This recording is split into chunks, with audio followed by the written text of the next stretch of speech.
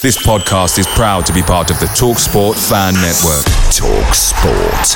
Powered by fans. There's never been a faster or easier way to start your weight loss journey than with PlushCare. PlushCare accepts most insurance plans and gives you online access to board-certified physicians who can prescribe FDA-approved weight loss medications like Wegovy and Zepbound for those who qualify.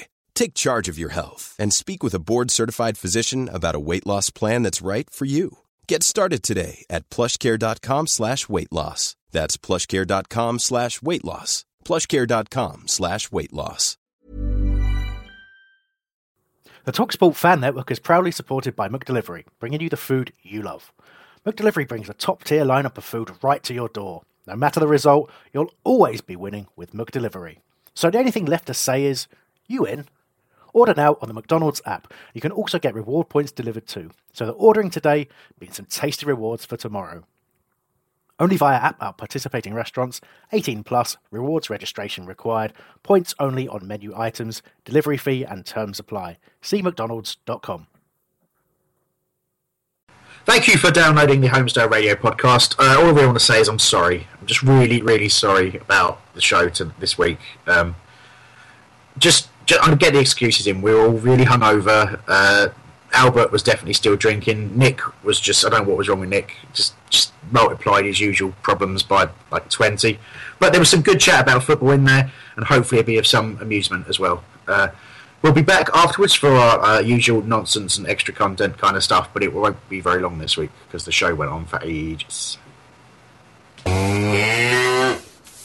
Every picture tells a story. Keep up to date with ours on Instagram at Homestyle Radio. Where to begin, really? I mean, obviously, I've got to give a couple of shout-outs. I wrote these in my notes because I got told to do them whilst drunk, by drunk people. So Mike from Brighton, and also Aintree and Billy, and then I've just written plus everyone else I saw throughout the day, because clearly I was struggling to think. But it's brilliant to see so many people, so many of you who listen, come up and have a chat and all that sort of stuff. I'm sure you gents saw a few as well. Jill, saw something, I take it? Sorry, say that again? I was reading a tweet from my cousin. That's so bad. I'm sorry. I wasn't listening either if it's in consolation. I was.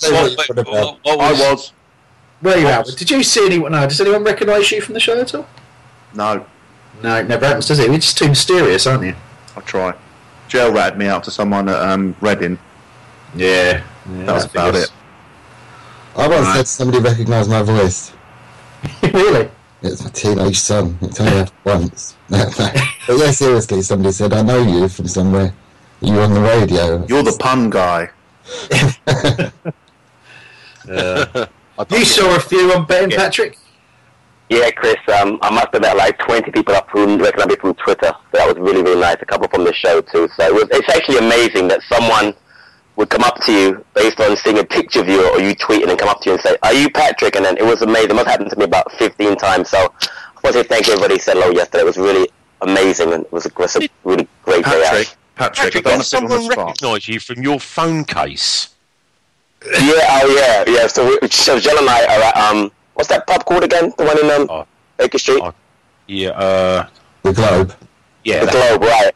And I have a New York Eagles phone case, and the guy goes to me, are you from New York? I said, yes, I am. I said, I flew over for the match. He goes, oh, that's amazing. You're a Palace fan? I said, yeah. So that was kind of strange. He just looked at my phone case and said, oh, you must be a New Yorker. So that was kind of different. I'm actually English, by the way. Even have an American accent sometimes.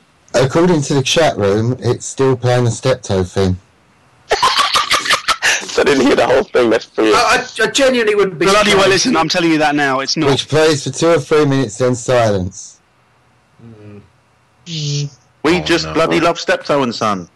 Well, Mike, greatest win ever. Yeah. Well, let's just hope Tom isn't still ruining things. But I'm sure we'll find out. This is a bootleg album. Well, exactly, yeah. The famous Lost podcast, I don't know.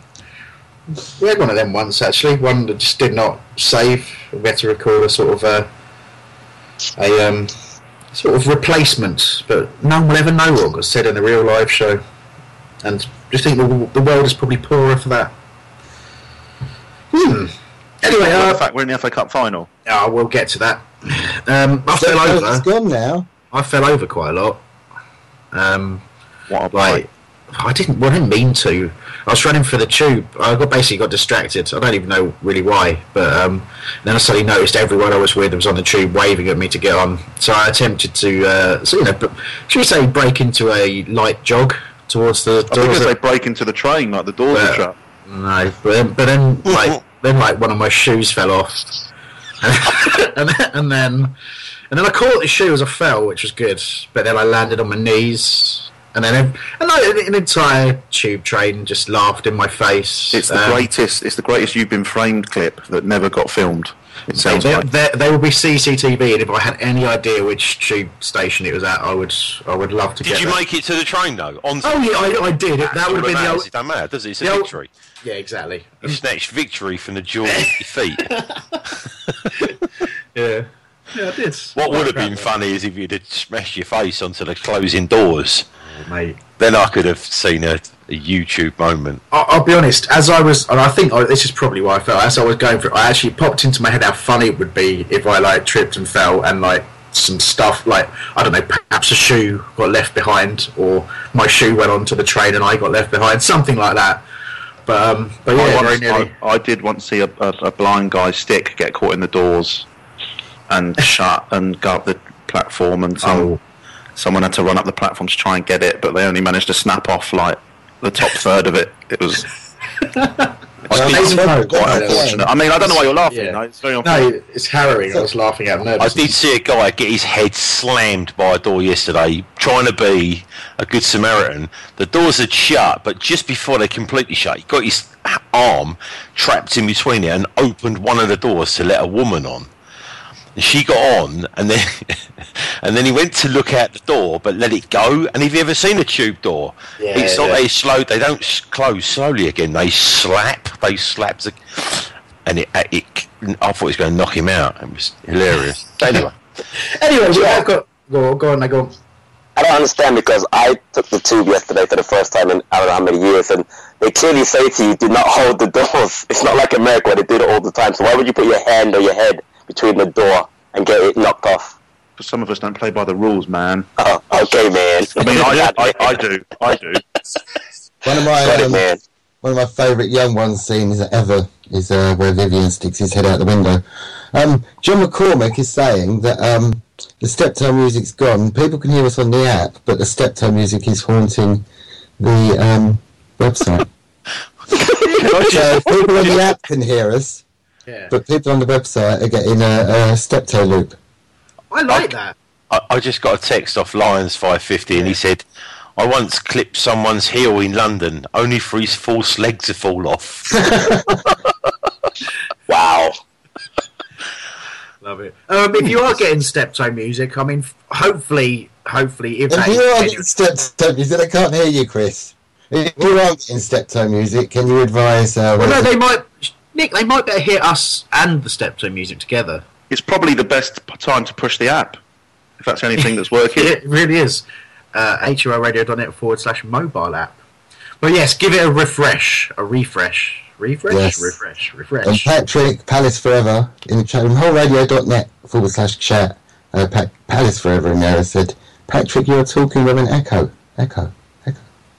Yeah, I'm on my phone, so I apologise for that. Yeah. In Beckenham. Yes, at the training ground, Beckenham. The serious irony of the fact that if you went back home to New York, you would sound better than... This, Chris, is really crap English internet I'm on, or Wi-Fi, so I apologise. You just had to have a go at the English, didn't you? Coming over here, flagging off our Wi-Fi. Typical American. Get out of here. Who had the best seats yesterday, by the way? Because I thought we were here to talk about the game. Yeah. Who had the best seats? But only out of us lot. I was in row 4.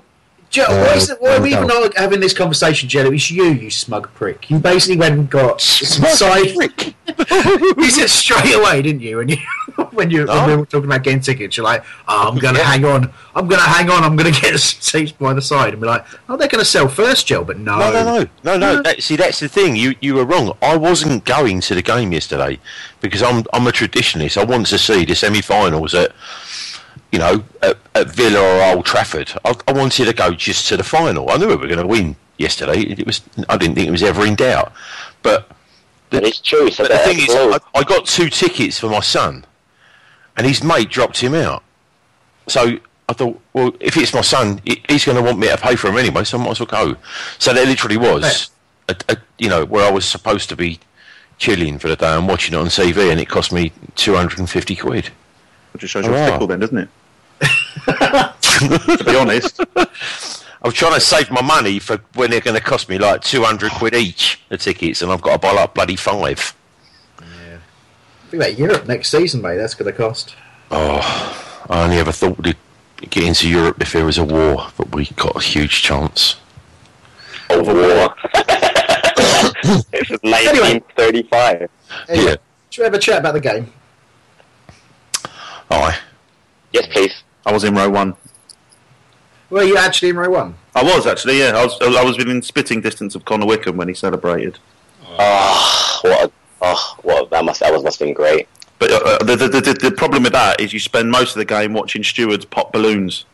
With really miserable. And I was on the aisle. The girl on the other side of the aisle, really enthusiastic, just kept picking up the balloons that were flooding down the front. There was like 100 balloons by our feet, and she just kept picking them up and throwing them onto the pitch, like where 3 feet away a steward was just popping them like mid-air.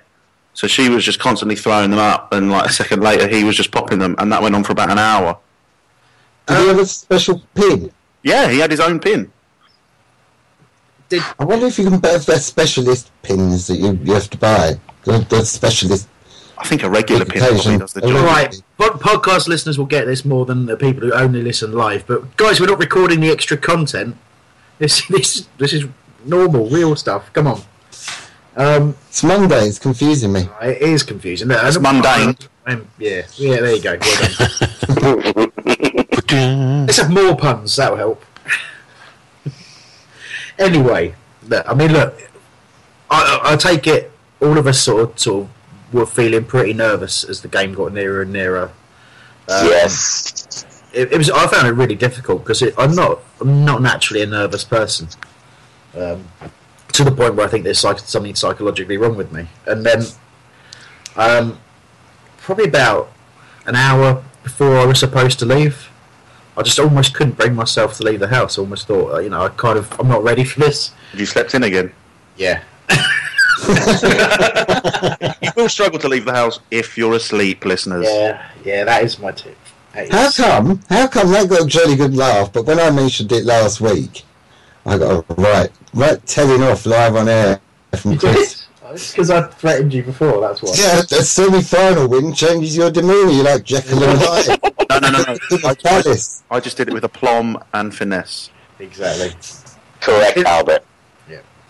But the team we put out, bearing in mind James MacArthur was, is not fully fit yet. I think that's got to be our strongest team. I know Pardew made reference to it, saying that's about the 8th time only he's been able to put that team out. That strongest side. Patrick, was there anything you'd have done differently from what you saw in that lineup? No, actually, when I was walking up Wembley Way, I actually asked. I think it was you, Albert, right? I asked you if the team was out. Was it you I spoke to about that, or somebody else? I think so. Yeah, and I thought honestly that was probably our strongest team. Should I say it now? Except for the goalkeeper. No, but honestly, everybody being fit with MacArthur, not 100%. I thought that lineup matching up the 4-4-2 with Watford was the best we could have possibly put out there. Sorry, I was on mute blowing my nose. I apologise. That's all right. I don't apologise, Jesus. How about you, Albert? Would you have made any changes to that? I was so in the Speroni camp. So when I saw Hennessy, I was a little bit gung gutted. But again, on that, I guess you got to just give him a chance again. I guess. I said I wouldn't be negative. Yeah, I know. I'm going to be fighting with myself. I thought it was a very strong team. Yeah, it's with our best 11, we've said before, we are really a match for anyone, and it's a game we went on to dominate, which is probably the most pleasing thing, other than the fact we're actually we're in an FA Cup final. If anything, though, that shows us that we need to get more strength and depth over the summer. It does, Nick. You're absolutely right there. And just to go back to what Albert was saying about Speroni, obviously since the last show we've had that 2-0 defeat to Man United, but he had an absolutely storming game in goal in that, and I think everyone kind of hoped, but I think it was nailed on that Hennessy would be the one starting in goal, really. But it was nice to see Jules get some game time, and I hope that continues in a couple more games this season at the very least. But having said that about the lineup, once again we matched the system at Watford, and we started with a 4-4-2 with Balassi up. I say he wasn't quite alongside Wickham; he was sort of just slightly in behind and trying to drift wide a lot. But it actually seemed to work this time. What do you think the difference was, Nick? Well, remember when we had that brilliant run at the start of the season, and I think a couple of us had said we were at them from the off. We were confident, and we went forward, and we went down both wings, and that's what we were doing during our winningest run of the season. Just had to get an Americanism in there, Patrick, for you. Just I heard you were a bit homesick. Yeah, and that's been our successful formula with our best team. So I think it was to be expected, really. I don't think Watford really knew what to do. And it's an interesting point. I think Barry Glendennis on the Guardian podcast? They were talking about the game on the podcast today. And they were really praising Palace at the way they played. And they all said that they'd be a match for Man United because Man United is so kind of slow going forwards, and with the pace of Balassi and Zaha, if we go straight at Man United like we did Watford. Did you see Martial's goal on Saturday? I don't think that's pretty quick, but we'll do that later on. Disagree on that totally. Yeah. All right. Look, I mean, the point being made though, Nick, of us actually going for him. Was an interesting one because I noted in Alan Pardew's post-match press conference he was talking about obviously we'll have a different approach against Man United, but that in a way that kind of made me a little bit hesitant because I liked the fact that we kind of went out there and we played like we knew we were better than Watford, like they, we thought they're a decent team, they've got some two dangerous forward players, but we're better. And we went out and we played like we were better. We tried to dominate possession. We tried to put our game onto them. And I think too often in our poor run, we've just been a bit accepting of trying to negate other teams rather than focusing on ourselves. But that's not to get on a negative sort of slant. Really, it was a terrific performance, full of really really exciting attacking football. Joe, it was. I mean, in particular, I would say Wickham kind of was the glue that sort of sewed it all together. But Zaha had a storming game, didn't he? Yeah, I mean, he's not had very many bad games. I mean, I'm just amazed at the Twitter storm that erupted this morning and partly this afternoon with him saying that he was diving. And I mean, the thing is, if you're going to kick him, like they just consistently had to try and just kick our players to stop us, it's going to look like that. Well, if they're just spending a lot of time eating grass, it's because you keep kicking us. But I thought he was fantastic. And the good thing about Wilf is he didn't try and overplay, which is what he's been guilty of doing, quite a lot this season. He was direct. I mean, he just had a fantastic game, a really fantastic game. One of many players that had fantastic games. So, what do you think makes the difference? I mean, obviously, as a professional, they're playing at Wembley. They've got themselves properly up for that game. You can see it. You could see it in every single one of them.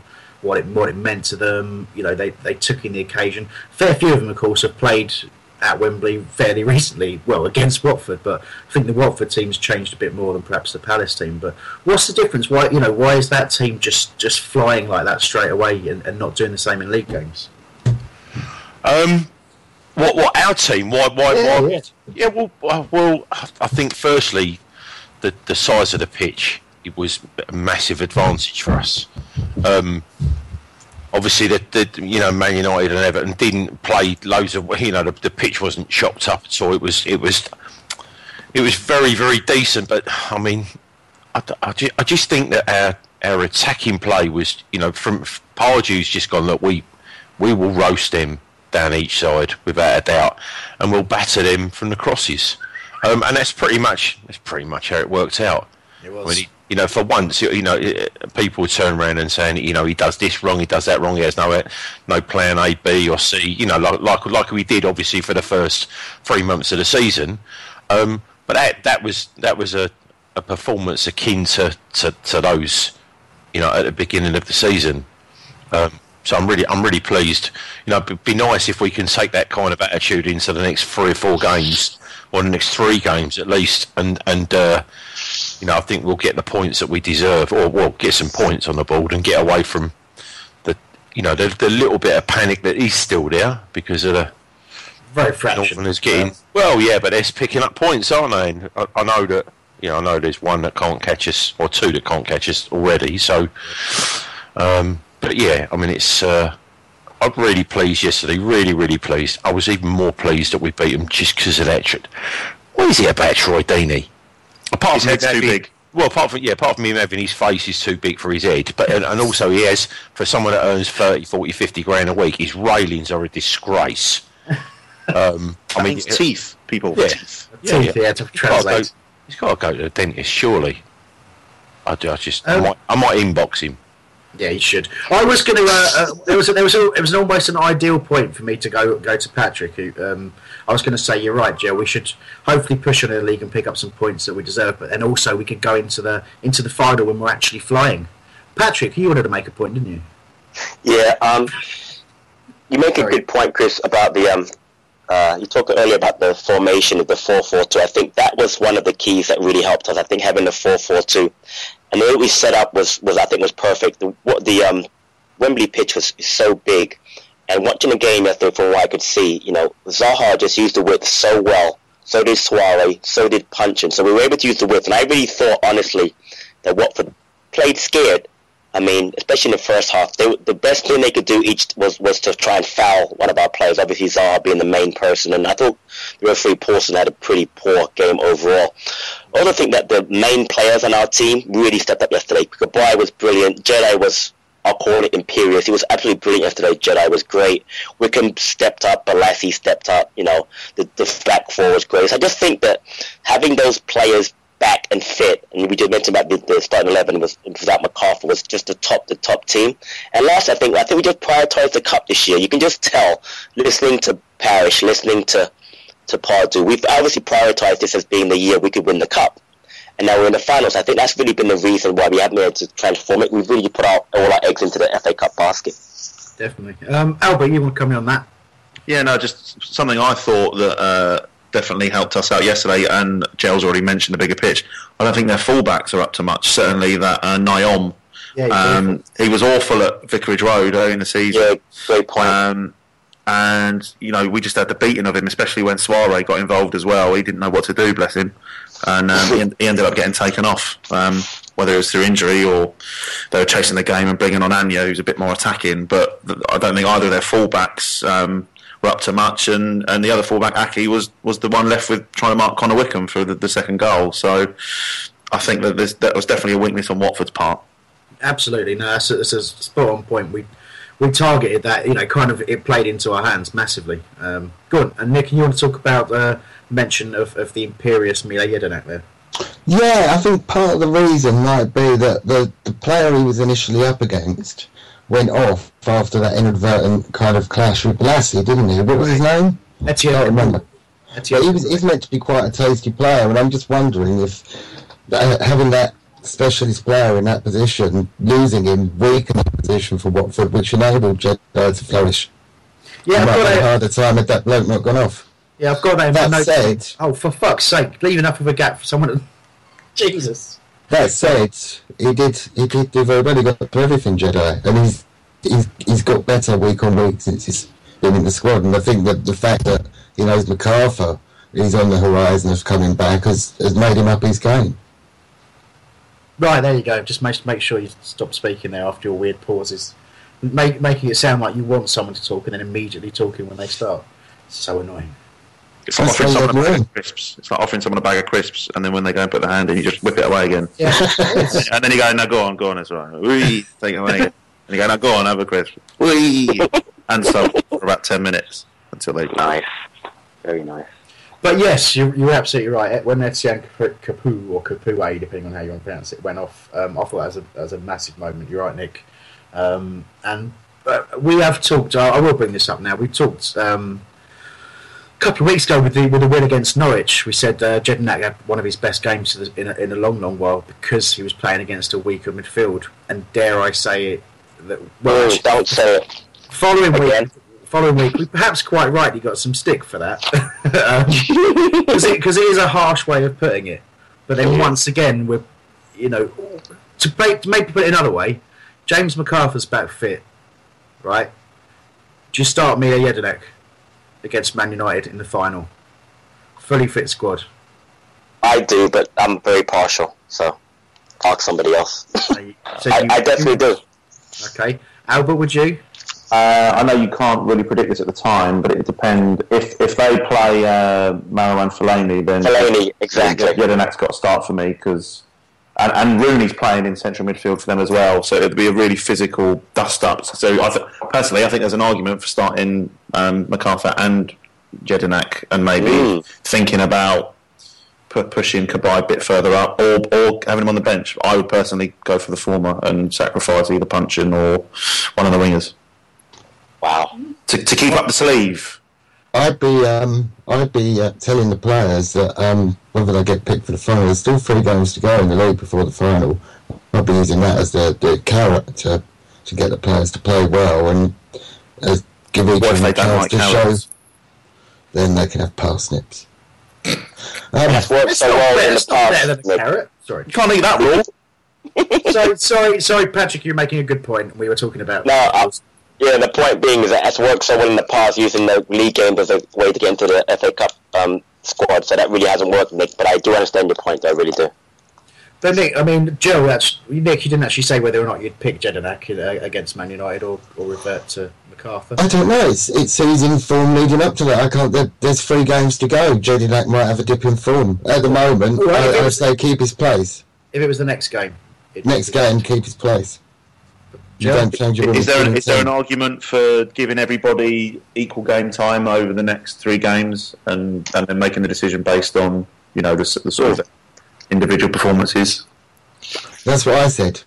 It's not allowed. You sort of didn't say it, really. No, you were more succinct than I. Well, we know that. Joe? I'd keep Jedinak. I like the reason. Bless you, Joe. Albert just alluded to it with him and Rooney in the midfield. Oh, he would smash Rooney to pieces. He would smash him to pieces and cause him just a. Can you? I just imagine him. His horrible, screwed up face, whinging after he's just got battered time after time. Hair plugs falling out all over the place. He'd just do him. It would just do him. It would be as simple as that. We need to take out 3 of their players. That's what we need to do. Once you take Rooney out, because he was given so much room, we need to take him out, or just get someone to stand on him. Just get Yossi to follow him about. He'll just, and that'll be the end of it. Now wingers will sort out the rest. I got a couple of views coming in on Twitter. Andrew Martiniuk said he's been much better for the last 3 games or so. Sharper on Mila Jedinak. Got something in the chat there as well, Nick? Vince Legal, wholeradio.net/chat. He said MacArthur every time, but you can also play Jedi as well, depending on the opposition team. So I've just asked him in the chat room, well, what if Man United were the opposition? Touche. Max Underwood has said that we need to get on top of Rooney in the final. Andy Stotesbury, that's Joe's phone. Andy Stotesbury saying he was a man mountain yesterday, superb about Mila Jedinak. And well, on the subject of Rooney, and they're actually going to bring in the old ladies to decide whether fouls are really fouls or dives. You put him near the touchline, that will distract Rooney and put him off his game. Please stop. Please stop. I mean, there's convoluted jokes, and then there's just, and there's just... See, you lot laughed at me when I turned around and said about the old ladies. I'm still laughing. Now we have an ace up our sleeves. Hey. What about the only having one ref, Joe? Did you hear that one last week? Say that again? You only have one ref. You just don't say it again, please.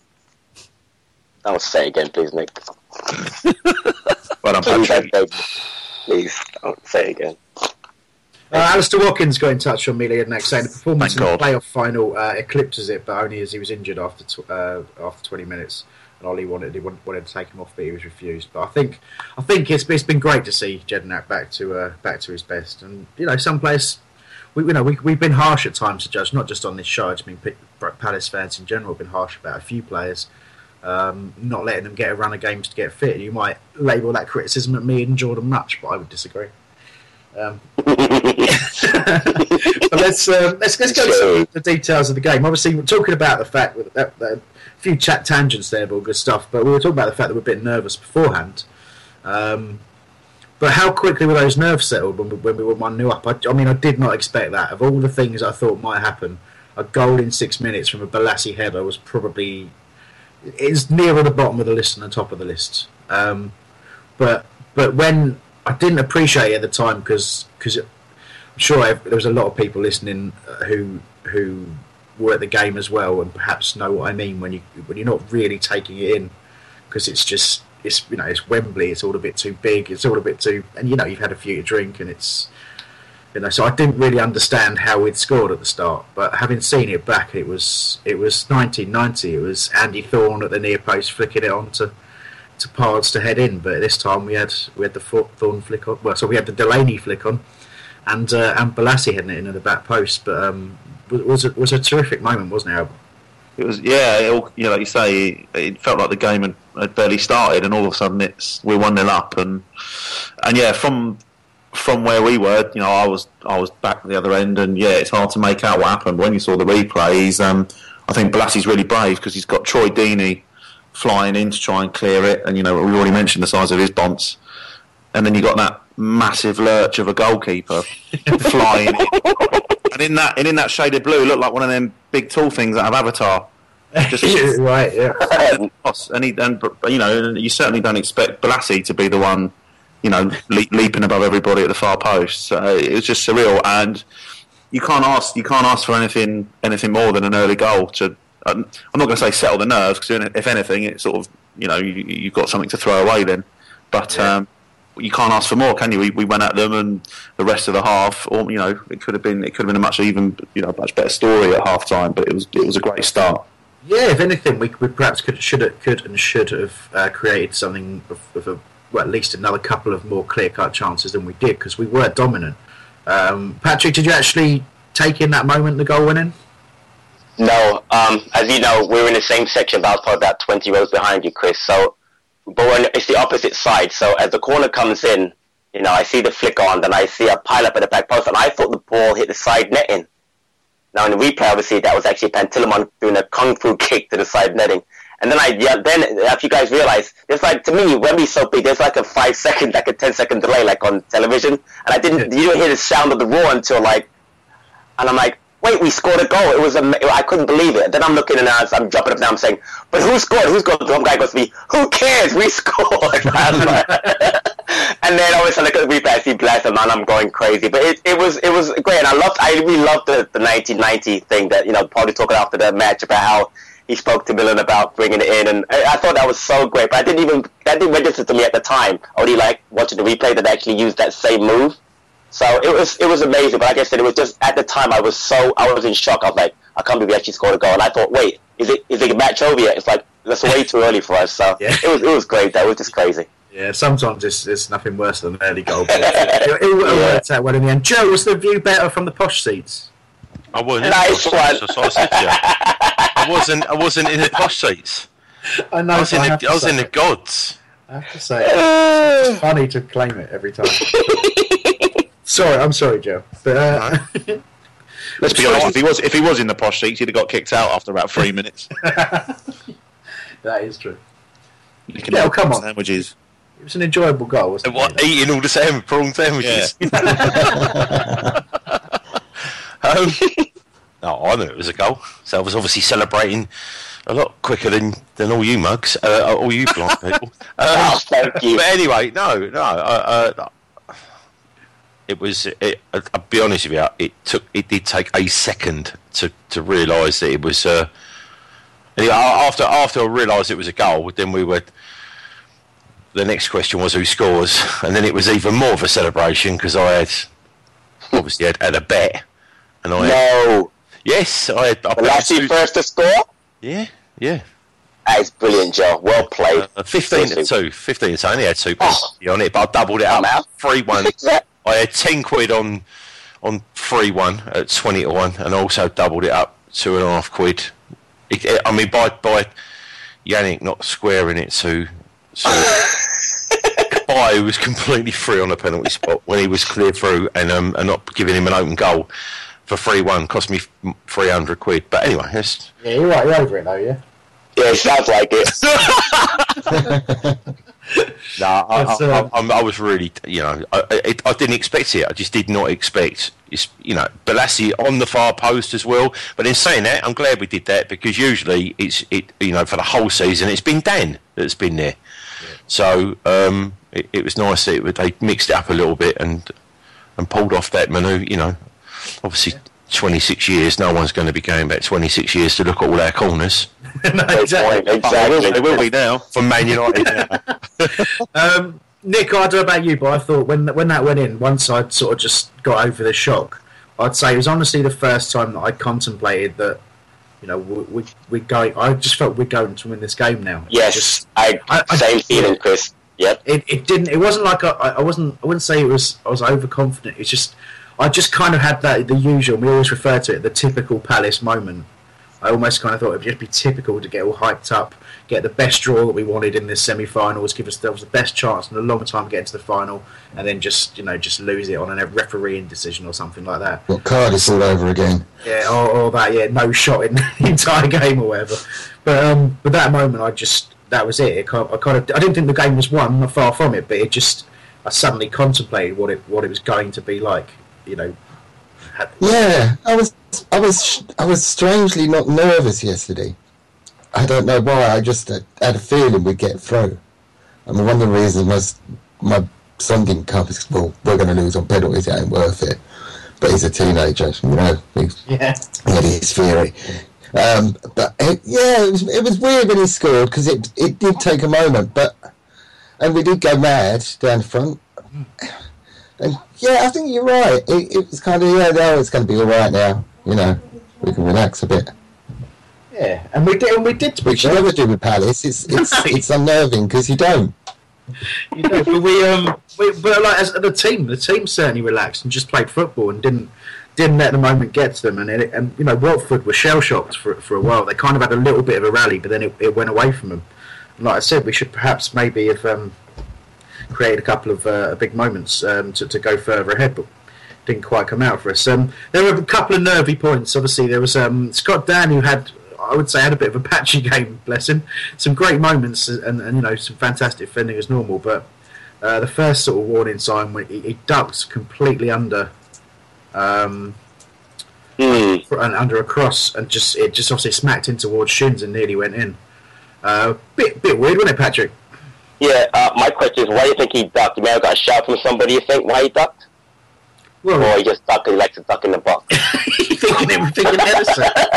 He must have gotten a shout, though. All joking aside, I watched the match over twice, and I watched the match today. He definitely got a shout from the keeper. Oh. Obviously, not thinking that we'd get to the back post, remember, that's our end, so to see it, I'm like, why is he getting out of the way of that cross? So, but I mean, it was a very nervy moment. Thank God. Well, Ward looks to Dan. He doesn't look to Hennessy about the shout. If there was one, he looks to Dan, doesn't he? So you think Dan shouted? I mean, Ward shouted? It'd be odd if Dan shouted that he was going to duck for the ball, wouldn't it? I'm good point. Yeah. But I don't know. I was more concerned that there was no communication. And right, I agree. rather than there being a shout. Are we sure Dan didn't get a touch of the Patrick Bamfords? Well played. That's harsh, but No, it's not. No, well, no, not on Dan, not on Bamford. Then, yeah, maybe. But it was a little nervy moment, and those moments can change games. We got away with that one, and obviously, as Nick had mentioned as well, Kapure went off, and that was probably another big moment in the game for us, which because he's a top player. Nick, you got some stuff in the chat room. Yeah, just going back to the Jedi stuff. Russ 62. 59-20. I'll just call you Russ if I mention you again, if that's all right. He has said that he thought Jedi was man of the match. The Quiet Beast was back. The foundation for our attackers to do their stuff. Brinskell Eagle got back. Remember, I asked him if he'd start Jedi against Man United, and he said no, he wouldn't. And he said he'd get bypassed with their passing moves, so we'll need more agile players. That's in his view. Palace forever. The Lassie goal, he said it looked like their goal was trying to do a star jump at first. Booted Eagle has alluded to the fact that the first goal was straight out of the 1990 semi-final at Villa Park. The old ones are the best ones. Let's hope somebody does it right in the final. That's the show at wholeradio.net/chat. Just in response to Tom asking people on Twitter whether or not people expected an early goal. Max Underwood's got in touch saying absolutely didn't. But it's gone on to quite rightly focus on the fact that we've got to beat Man United next as well. But we'll be talking about that probably in our extra content later on. So if you are listening live, make sure you download the podcast. Don't download that. Download the podcast instead. Download there. Yeah. I'm not all right, guys. I'm struggling. It's fine. You're doing good. I think a few people are struggling today. Yeah. Well, to help you out, we're going to talk less. Cheers. That really helps. and Nick, can you also leave those pauses between sentences, please? Okay. Brilliant, Nicholas. Very well done. Anyway, so Bear goes into a pub and says, I love a lager. But why the big pause? Yeah. Oh, God. You did so well with the original joke, Nick. You did really well with the original joke, and you've just car crashed it. You could have left it. You could have left it, and everyone would have thought you'd have had some respect for once. No. You went from Ronnie Barker to Michael McIntyre in the space of about 8 words. That's going to confuse some people as well, Albert, as a reference. Why? Everyone loves Michael McIntyre, apparently. Yeah. Because he notices things, doesn't he? Oh, he's so good at noticing things. That's the thing. Things that you. Are we just going to rip off Stuart Lee now, or are we going to do a football pod? I think it's Stuart. Now that's an obscure reference. Yeah. Well done, Nick. He's critiqued Michael McIntyre, but he's not done it in the same way we were about to. But you've ruined it for everyone now. I'd say we were more slagging him off than critiquing him. Yeah, exactly. Yeah. All right. Yeah, I'll go with that. Anyway, I like him. That figures. So anyway, we got ourselves to half time. It was 1-0, and definitely the better side. Definitely, again, should have perhaps created a bit more, but felt brilliant. Felt really, really good at half time, and we tend to have a reaction at half time no matter what happens. We always sort of come out with a bit more of a focus. Pardew gets the team organised where perhaps there were sort of gaps and all that kind of stuff. So I felt very, very confident going into the second half, and we were straight on the attack. I was just about downing one of my 3 drinks I'd bought at half time. Yeah, we missed that, didn't we, Christopher? Yeah, we did. Online. that balti pie, but I have seen it back, Patrick. That's your view. Yes, I have. Wickham fouled, clearly, wasn't he? Fouled on the edge of the box. Before you get to that, actually, at the half, there was a handball claim by when I guess it was Zaha crossed it. That was definitely a penalty kick, but they missed that one. They didn't even show that on the highlights last night. I watched it. Scandalous. I agree with you, Joe. It's definitely a penalty. But against what Chris said, I thought it was definitely a foul. Not a penalty if I ended the box, but I'm shocked that it wasn't called a foul, because that, it also could have been called. I think they said it could have been last man because it was such a. I think Wickham was going 1-1 with the keeper, so it was definitely. But I just said that before. I think Paulson General had a very poor match yesterday. I really thought he did not have a good match yesterday. I think I knew it was a foul just by his expression, his reaction. Yeah. You can tell when they genuinely think they've been tripped, and he did. Yeah, definitely. It was just, I could kind of almost give the referee the benefit of the doubt in some ways, because it was from a ball that Wickham shouldn't have got to, and there was contact, Wickham winning the ball first before there was contact from the challenge. So, but because of the fact that Wickham fell into the box, if the ref had seen that it'd fallen outside the area, and the contact was made outside the area, I kind of think he would have given the free kick. But I think he was that far off the pace that he thought he would have to give a penalty, and he bottled it, because obviously game's over straight at the beginning of the second half. We get another goal from the penalty spot, and he potentially has to send someone off. He has to, it kind of finishes the game. I thought that's why he didn't make the decision. But we had some top chances before they came back with the equaliser. Joe, you made reference to it earlier, Bolasie breaking through, ended up shooting when he possibly could have squared it. But again, looking at that one back, it goes through the legs of Pantelli and catches the back corner of his ankle, and then kind of just sort of loops up over the bar. It was a lucky save. It wasn't a good save. It was a lucky save in a number of ways. But I really thought we were going to go 2-0 up, but we didn't. And they got the equaliser. So let's dissect it. What do we think? Obviously, it came from a passage of play where Wickham's given the ball away in the attacking third, and we've given away a free kick on the edge of the area. I think it was. I'm right in saying, which Ben Watson strikes, and it gets deflected wide. Am I right here? I think. Yes, that's correct. Yes. And then obviously the corner comes swinging in, and it just lands on the head of Deeney, and he heads in. But Dan is right next to him. It's in an area where potentially the keeper could claim it, but the keeper doesn't come out, and the ball's headed kind of pretty much straight at him. Does he have time to react? Those are all the sorts of questions I have. Joe? Right, does he have time to react? No. I thought, to be honest with you, if you look at the slow-mo and the replay from behind the goal, that Watson should have had the header. I think it was the fact that he didn't, which did Dan.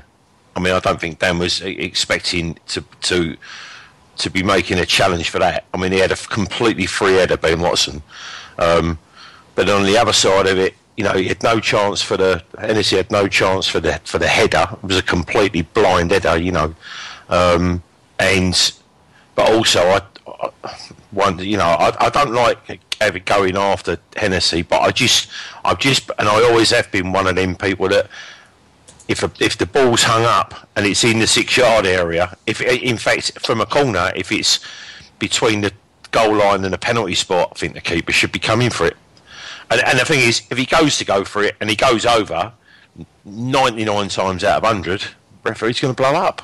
So, he should be going for it. I mean, the only person that can legitimately smash any player on the pitch without getting and probably get the foul go for him is a goalkeeper. If he follows through and he punches the ball out and takes out 4 other players of him, the referee's not. It's a play on, or it's a foul against the goalkeeper. Right. He has every protection. I don't like going after him because I thought he made a smart save at the end as well. To be honest with you, I thought his distribution was fantastic. With his boot, his distribution was very good. So it was, one of them where I think he was probably looking at Watson getting the header, and when Watson clearly, just completely missed it, which he probably would have scored anyway if he'd have headed it. But yeah, there was a few people at fault, but I don't think it's fair to go after Dan either, because, like you say, although he didn't have a brilliant game, it was Deeney was 2 inches higher than him, and that's all that mattered, really. Yeah, it was a shame more than anything. It wasn't. We're not going to sit here and pick too much of the bones out of it, because it's, at the end of the day, it doesn't really matter. We're the ones going back to Wembley. We're the ones in an FA Cup final, and ultimately, this is just a little diversion, a little footnote that we'll all forget at some point. But just getting some reaction just on that foul on Connor Wickham that wasn't given. Brent Morgan's he's observed first that they were kicking lumps out of us all throughout the game, and then he's just done #shit Bumblebee, which I enjoyed. Johnny Esther has said that the ref bottled it totally, but other than that, he thought it was actually all right as a referee. Palace talk correcting and saying, yeah, but it was a free kick. And yeah, sorry, and I know there's plenty of you that wanted to follow up on that point as well, though. Who was first? It was you, Nick, I think. Yes. Brinskell Eagle in the nothing I'll say is funny. Brinskell Eagle in the chat room, wholeradio.net/chat. They said that Wickham was at no fault for the goal because, and he's paraphrasing Patrick. It's no fault as it's another phase of play that had taken place. Well, that's good. I like that phrase of phase of play. Yeah, it's interesting though. Wickham blamed himself after the match. Funnily enough, he did. Yeah. But as for the goal though, when it went in initially, I thought, "Oh, you muppet, Hennessy." And then the problem is that they never show the replay at normal speed, do they? It's always slow motion, which makes him look even more of a muppet. Yeah, it makes watch the replay. It's only when I saw the highlights again that I actually thought he had no chance there. Yeah, it makes him look like he's actually just stood there with his hands motionless and just watched the ball go past him. It's half a second, isn't it? Sorry, what? He had no chance, but I know someone that might have. Oh, here we go. I saw that. I saw loads of people say that yesterday. But it's true. We've seen it at Wembley. Point blank saves is Jules' speciality. He's got the reflexes of some sort of cat. There's the one at the Amex, the one from Ashley Barnes that was. Absolutely. That's about the same. That's about the same sort of time frame, if you like. Of being Troy did it at Wembley. Probably harder. Troy did it at Wembley, exactly. No, it's a fair point. But there you go. I think we're being and on his distribution that Joel's saying about his kicking. I mean, it's hard to tell if he's shanking it when the pitch is 3 times bigger than the one he's used to. Yeah, that's true. But Chris, yeah, I have to agree with Joe. Joe makes a very good point about Hennessy. It's hard to get on his case, and the thing is though, he's absolutely right. If Hennessy that's the major thing I have with Hennessy is his lack of commanding of the box. And Joe just said that if that ball's in that corridor of uncertainty, as I like to call it, on the corners between the 6-yard box and the penalty spot, you've got to come for it if you're a keeper. And if you decide to stay on that line, you've got to be ready for whatever happens. But obviously, it is a very good header from Deeney. It's a deflected kind of head upside of his face, and it's very hard to react that quickly. I just want him to come for that ball. If he comes for it and he gets clattered, like Joe said, it's going to be a foul.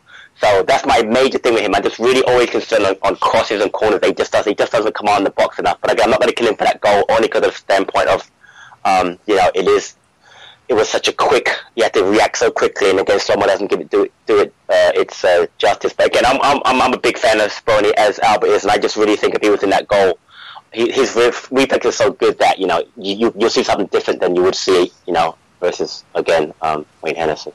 Maybe. At the end of the day, I think Hennessy's done most of what he did very, very well. Yes, I agree with that. Like a lot of players, and he did claim a fair bit. He made some saves that could have been tricky. He made them look very, very comfortable. He was calm. I didn't have the nervousness with him that I usually have. I mean, I suppose maybe because in Watford's best spell, he was up the other end of the pitch, and it's a long, long way away. It's a long way away, exactly. Yeah. Very quick on Jaws then, Joe, and we'll move this on. I just got a question for for us really. Would you play him in the final? Would you play Jules in the final? I'd play Jules in the league games between now and the final, and give myself a selection headache. I would play him, but it's based honestly on bias that I have towards him. The way he played against Man United, I thought he played very, very, very well against them midweek. And I just don't have 100% confidence in Hennessy. Having said that, you put Speroni in that final and he makes a mistake and he loses it, forget it. So there's no chance he's ever going to play barring injury. It's going to be Hennessy. And I have no problem with that because I can understand the logic behind him playing all the cup games and most of the season. It's hard to pull him now. If he played in the last 3 matches, Speroni, and you put him in, I think it's very harsh on Hennessy, it would be. Nickel ass? What? He said what? What? Brilliant. What do you think? Nick, would you play Speroni or Hennessy in the final? I had this idea that Speroni will play his record-breaking game as captain in the final. But that would be ridiculously great. Never going to happen now. That would be so great, but never going to happen. I'm just getting myself riled up for later. I'm very, very annoyed with you lot. Yeah? Yeah. Where's that? Dave Swindlehurst. Where is Dave Swindlehurst? As I've told you, you and Joe were supposed to organise an interview with him. And you exactly. That doesn't mean... Where does he live? Chislehurst? Where does he live? Doesn't mean that he shouldn't be in the Ultimate 25. Maybe more people would remember about him if you reminded them with a lovely interview. Yeah, a bit of PR would have done him the world of good. Yeah, and why didn't you do the same for Mark Hughes then? Mark Hughes? Mark Hughes? Oh, Michael Hughes. Michael. Oh, you're getting dottery and old, mate. What's happening? Those new glasses aren't looking very well, are they? You're not going with glasses, Albert. Can I answer the question, Joe? Go on. Did you want... All right, I will. Go on. I wouldn't, and the reason is similar to Patrick, but for different reasons. I wouldn't be able to cope if Jules started final and made a mistake, and the end of his career was defined by that. Oh, so we're all right, Dean, to carry on. We'll play Hennessy and continue to slate him. Selling a little or a lot? Shopify helps you do your thing however you cha-ching. Shopify is the global commerce platform that helps you sell at every stage of your business. From the launch your online shop stage to the first real-life store stage, all the way to the did we just hit 1 million orders stage. Shopify is there to help you grow. Shopify helps you turn browsers into buyers with the internet's best converting checkout. 36% better on average compared to other leading commerce platforms. Because businesses that grow with Shopify. Get a $1 per month trial period at shopify.com/work. Shopify.com/work. Away days are great, but there's nothing quite like playing at home. The same goes for McDonald's. Maximise your home ground advantage with McDelivery. You in? Order now on the McDonald's app. At participating restaurants, 18 plus, serving times, delivery fee and terms apply. See mcdonalds.com. Exactly. And Joe, should he make a mistake in the final a la Villa, he'll never play for us again. But it won't happen, so I'm not worried about it. But imagine that, though. Now, let's not imagine that, actually. Let's not even think about that. Well, that's totally unfair. Silence so the listeners can imagine as well. Yeah, hold on. Let's do that now. An awkward silence. And they're all screaming Jules. I can feel the vibes. They're all screaming Jules. Right, so... And dead air. I'm enjoying the dead air today. It's the dead air. We've gone back to Wayne Rooney, haven't we? Oh, thank you. I call them poignant pauses, anyway.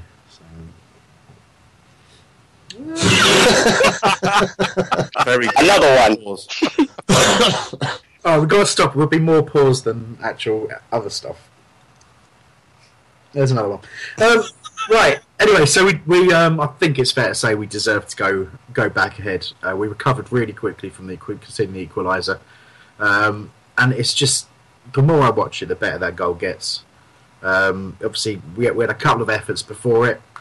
Suarez had a long-range effort that was pretty close, but in the end, just a little bit of a well-worked move from a throw-in.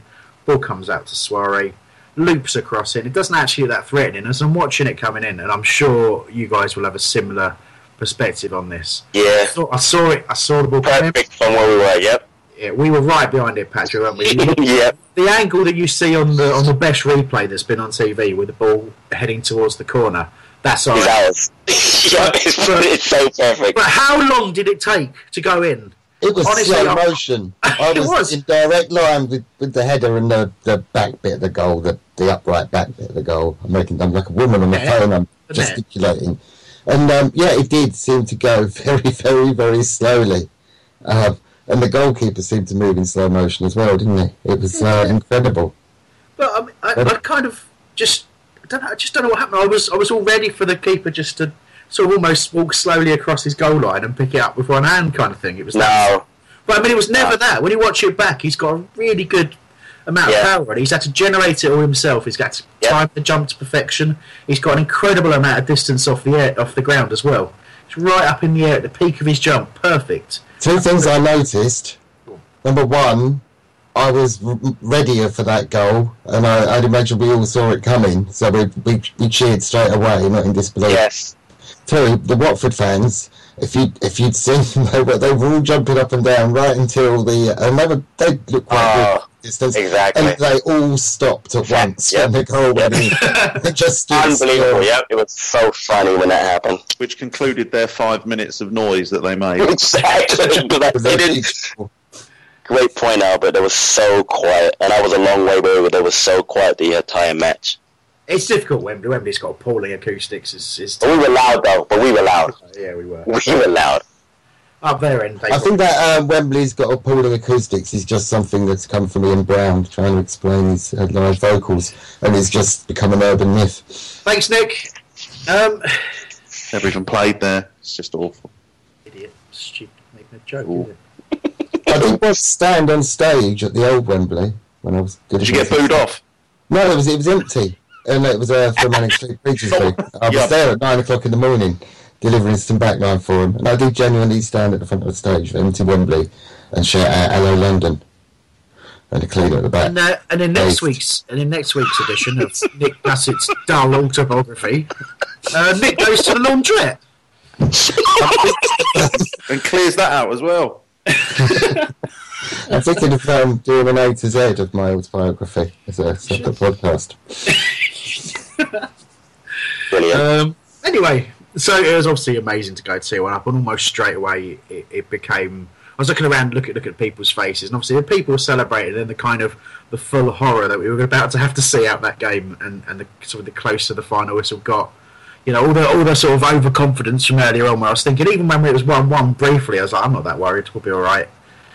As soon as we had to close the game out, I just couldn't handle it anymore. It was just agony. There was just moments in it, and I've watched the game back, but I'll go back to my notes to the only things that I remember, and it's like there was a blur from Wickham scoring to one moment where Wilf seemed to run the length of the pitch and beat everyone and just miss at the last minute, and Wickham couldn't follow up to score. I'd say frustrating, Albert. Yeah, I think Wilf had a good 2 or 3 opportunities to get the shot away before just running into most of the Watford defence. I'm not going to have a go at him because he single-handedly made that chance for himself. So it was shades of Ian Wright in the final against Man United, run down the wing and cutting him, wasn't it? But he just didn't slot it away like Wright did. But he'll get there. It's taken a while to mature. He had the setback of joining Man United in the first place, which just knocked him back. But when he's in full flow like that, it's just so good to watch. That clip of him dancing around Gerardo, whatever his name is, which I sort of saw at the time at the game, but it's only when you actually see the TV replay of him Morris dancing round the ball and dumping him on his arse and then getting fouled. It's just outrageous. It is. So when he breaks that out, I love it, because that's him confident, that's him focused, that's him thinking no one can stop him. And when he's like that, it's so good to watch. And I just think it's all set, isn't it? It's all set for us to get our revenge, for him to get his revenge on that whole bunch of Northerners. Please let it be. I bet they go after him. You reckon they'll come back? Okay, maybe. I reckon they'll go after him. And don't know if someone's going up some stairs, but I don't know if he want to. Yeah, no, right. No, I'm sitting on the floor. It was Nick. I don't. Yeah, I don't. I don't really like. I don't know if he'll want to go back with Wilf, with the amount of abuse he's getting on various different bits on social media from many. No, but Joe, did you mean go after me kick him or go back to Man United. No, not go back to Man United. I mean, that's what I thought. He will try. He'll just try and take the piss. Oh, no, kick lots out of him, no doubt. That's what I'm saying. I think. Yeah, I agree. I think Fellaini will go after him immediately because he won't be able to help himself. Exactly. And that's why you have to play Jedinak for me if Fellaini plays. Thank you. Yeah, just so that he gets stuck in his beard with his hair. He can't go anywhere. It'd be like Velcro, wouldn't it? Oh God. Poor us. Poor listeners. The thing about Zaha is he gets, and I can totally understand why he gets so frustrated after being continuously hacked down. But if they're resulting in free kicks, then he's doing his job and he's carving out possession for us, and we have to use set pieces to our advantage, and we often do. So as frustrating as it is to see him get fouls, as long as the referee's on his game and giving those fouls, it's a good thing, really. And I'm not encouraging people to try and clear out one of our players, but it is Clattenburg. I hope he's not on his game. No, don't. Yeah, but he's a Geordie, isn't he? Clattenburg. But he will hate Man United. Yeah, but he'll hate Alan Pardew more, won't he? Yeah, I don't know. Loves Ed Sheeran, though. That's true. Nice. So what, for the FA Cup final, sung to record a Sheeran number in homage to Clattenburg? Maybe Ben Nagel could consult on it. There's a clamour for a 2016 version of Glad All Over, which I'm not. I'm alright with the 1991 personally. I'm alright with the 67 one, to be honest with you. The original. Whenever it was. But yeah. But I mean, well, maybe I haven't been paying enough attention. Do they still do cup final songs? No. I think we should release a 12-inch remix of Power to the Palace. That's a good idea. That's the tune. I was singing it yesterday. Tom had it. Tom had it yesterday. Yeah. Producer Tom. Can I just say the best thing about that song, Power to the Palace, is I don't know what the line is. It's something come and see, come with. And they managed to make me into about 8 syllables at the end of the line. Come with me. Palace at home or away. I'd very much like to announce the end of Homesdale Radio. I think we've taken this as far as we can go. And I mean, yes, we're all hungover. Possibly some of these people are still drunk. But what has happened right now, baby? The lunatics have taken over the asylum. Thank you very much. It's I'm not sure I'll be joining you all for the podcast for this one, but I do hope you're enjoying it. I am. Come on, we've made the final. Delirium can be expected. Yeah, I suppose so. You're right. I've got too high a standard or something. Isn't that the car in Back to the Future? I'll tell a lie. Delirium isn't to be expected or allowed. Genuinely, Nick, I'm going to have to suspend you for at least a couple of shows after this. This is totally unacceptable. Yes. Forget would you start Speroni in the next game? Would you start Nick Gussett in the next podcast? On the next podcast. In or bin. Let's Gussett make Ultimate 25 top HOL radio.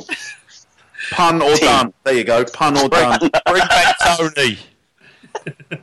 I agree. Totally agree. Anyway, we've been going a while, haven't we?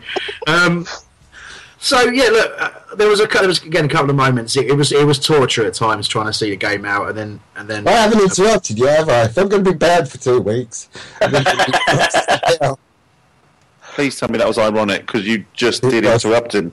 I know. Sorry, Chris. Carry on. Cheers, mate. I feared the worst. I mean, Balassi went off for MacArthur, and I thought that was returning to a bit more of a logical system, so I was quite happy with that. Sacco for punching, I was not happy with, because Sacco has just not performed of late. But you know, he played his part off the bench. But I think at the time Adebayor come on the pitch for Wickham, that was a really good change for us because Wickham had run himself into the ground. Oh yeah. It was such. You were what? I was worried because there was still that sneaky part of me that thought if Watford get a goal back, we have to play extra time, and our best chance of scoring on the pitch is Scott Gadd. Well, we're going to be in trouble.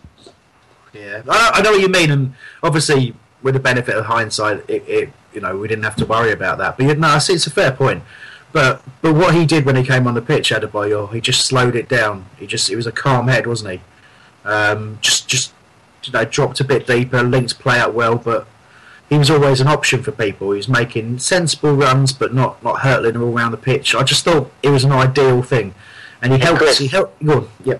Yeah, that's the thing about the way he plays. When we're trailing, he's the worst player to bring on necessarily because we're chasing a game, you need him high up the pitch. But when you're level or again when you're ahead, he's perfect because he will drop into pockets of space, pick up the ball. At the end of the match yesterday, I'm sure you guys remember in the corner, it was Adebayor, MacArthur, I think Ward were just keeping the ball away and playing that keeper away. It was great because that's what Adebayor does so well, is keep the ball. So I thought yesterday was a perfect given the last 8 minutes. It worked out really, really well. I'll interrupt, by the way. That's good. It was a fine interruption. Is that a dig? Sorry, Nick. No, not at all. Mark from the chat room said that Amy showed class. He did show class, yeah. Anything else, Nick, you want to add? It's wholeradio.net/chat. All right. Cheers, mate. We're closing in on the end of this. We've got the ultimate 25-man squad to come in just a moment. We'll be talking about Clinton Morrison, Johnny Byrne, Matt Jansen, and Chris Armstrong. All of those vying, and not Dave Swindlehurst. All of those vying for the final striker position. Or Peter Simpson. Exciting. Yeah, but you're right. All right. But look, to sum up that game, as I said at the top of the review, really, I felt that we played that game like we knew we were going to win it, and it remains to be seen how the final gets played. But we're in a good place as a club. It was all looking extremely worrying for us. I think it's fair to say, even though Joe, you seemed a little bit nervous, we still might not be completely safe. I think we're safe. I think we could win no more points and still be safe. Patrick, I'm sure you're right, but Matt, and you got to just remember Oldham. That's our biggest. Yeah, but it happens once in a lifetime, Joe. No, it's Palace, mate. It doesn't really, does it? Yeah. It's once in a lifetime Palace. So I said that about the last time we got to the cup final. It's a once in a lifetime thing. No, it's a twice in a lifetime thing. That's my question. Then I know at one point in the season we're always having that question. Would you want to finish mid-table or top 8 or get to the cup final? Now that we're here, how do you guys feel? Because I always wanted this to happen. I always wanted to just survive and get to the cup final. How do you guys feel now about this, where we are? When you saw everyone at Wembley yesterday, oh God, yeah, we wouldn't be like that. Second to last game of the season, we're about to finish 9th or 10th. Exactly. No one's thinking like that. No one's hugging their nearest and dearest or crying their eyes out, all that kind of stuff. Exactly. It's something about a final, about you're winning something. You're potentially going to win something. I couldn't get it. It didn't feel like a semi-final to me, though. Maybe because I got there sort of late-ish, but it just almost like an exhibition match. It didn't feel right to be watching the semi-final at Wembley. No, for me, I mean, the passion was brilliant, but for me, the game just didn't feel like. I don't know. It was strange. And it's weird. Here's my question: Is that your first ever semi-final? You've been to the 95 and 91. No, I've missed both the other semi-finals. And that's why, and I wouldn't have the final, but that's why for me it felt like a semi-final is my first ever one, which is why I came all the way over here. So for me it had everything that I wanted it to be.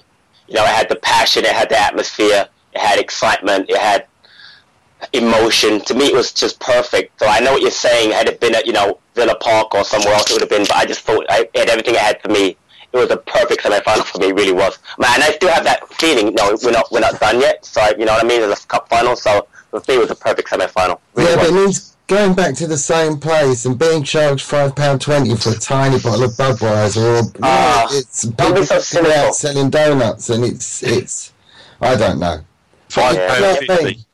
£5.50 for a glass of bud, and a sausage which was a foot long in a tiny roll cost me £12.20.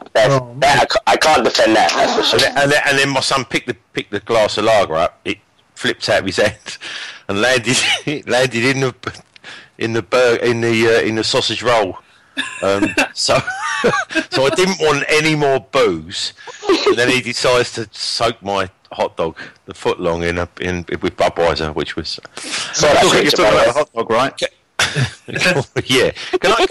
There was a stat which surprised me that I saw. You got a foot long. On the hood. Yeah. Well, anyway, but was that they had more possession? 52% to 48. Yeah, that surprised me.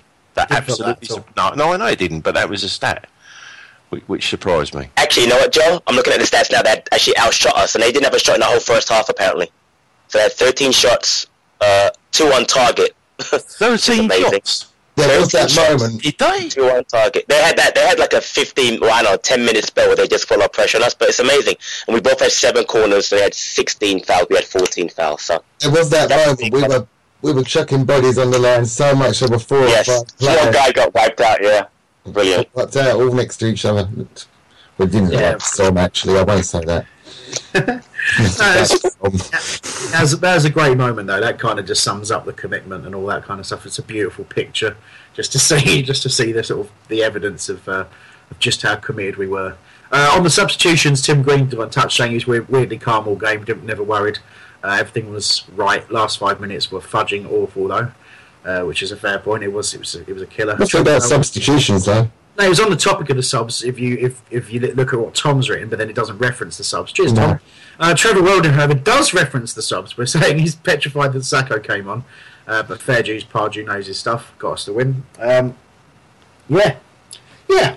So let's just do man of the match, and then we'll have your forward reviews. Not your forward reviews, guys. The forward reviews we read out on behalf of the listeners. Who was your man of the match, Nicholas? My man of the match. I mean, don't rush it. Was Wilf. He was the difference between the two teams, and he wasn't overly flash as he can be. It was a commitment. It was. I mean, they were all doing it for the shirt, but Wilf especially. And it's nice to see one of our own come through and play a big part in getting us into what's our biggest match last 5 years. I suppose playoff final's bigger than a cup final now, isn't it? But it doesn't feel like it now, but you're probably right, it was. Yeah. But yeah. Yeah, all right. What do you think, Albert? That's a tough one for me. For me, it's a 3-way split between Soiree, Jedinak and Connor Wickham. And I'm not often very complimentary about Soiree, so I'm going to take the opportunity to give him man of the match. Okay, nice. He did have a very good game. What did you reckon then, Joe? Well, I thought Soiree was very good. And when Danny phoned me up last night, pissed as a fart, he said he thought he had his best game for us. I thought Wilf was, had a very, very good game for us, but I thought Jedinak was imperious. I think he had his best game for probably a couple of years. Very good. Okay, Patrick? That's really good stuff, Joe. I actually wrote in my notes, thanks, mate. Jedi so good, did everything needed, wanted, imperious.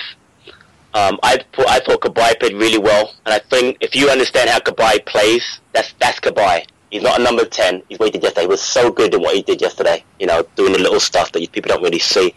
I thought Zaha was brilliant, as was Balassi. I thought Balassi did well. Not in compared to Zaha, I thought Balassi did really well. So Suarez was very good.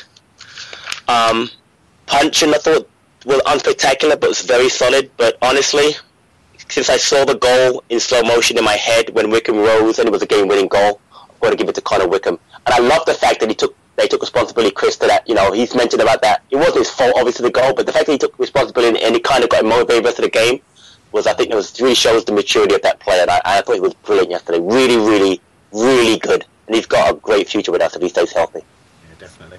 It's nice to him and his girlfriend were on the train on the way back. Yes. Sure, she's a bit of a fox, isn't she? She is, yeah. A bit. Yeah, she's nice. Did you see her? Not a big fan of tattoos, but she's covered in tattoos. But she's a very, very nice, very, very nice looking young lady. I just sounded like such a perv saying that. Joe, you say it. Well, if she's a fox, she's a fox. There we go. Sounds alright coming from you. Oh boy. So, but anyway, my man of the match was Wilfried Zaha. Just you know, he's my favourite player when he's like that. It's just absolutely superb. Anyway, just trying to look and see. We've got a couple of others in there. Nick has come in the chat room. Yeah, they are. That's 62. Difficult to split Wolf and Jedi, but I'll go for Jedi and Booted Eagle. Jedi was the Rock, which sounds like a 4-word review. If Tom's really good, you might segue into that now.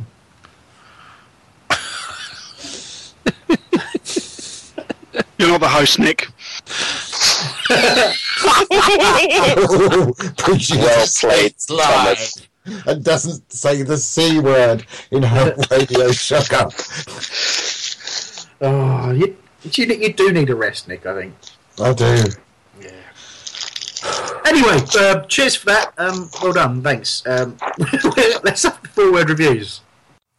Brent Morgan, Wickham leaps like salmon. Quentin JRS, dizzy, delirious, delighted, dumbfounded.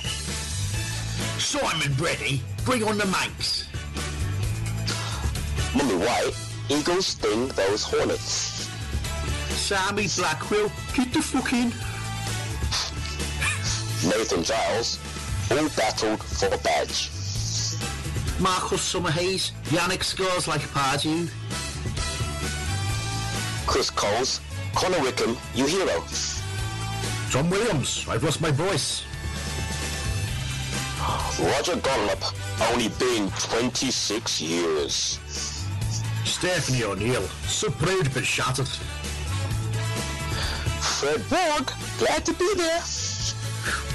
That was too high. Sarah Phillips, I've got punchy shit. Lucky Sarah. Charles Blake, I feel quite happy. Oh, I should do something. Dale Martin, Zahara back to best. Edward Porter, South London and loud. 4-word reviews. Review the game next week by tweeting hashtag 4-word review to @WholeRadio. The all-time Palace 25-man squad. Tweet us your suggestions and we'll choose in or bin. In your face, Nick! You started talking while there was a jingle still on, you idiot! Unlucky, bro. Oh.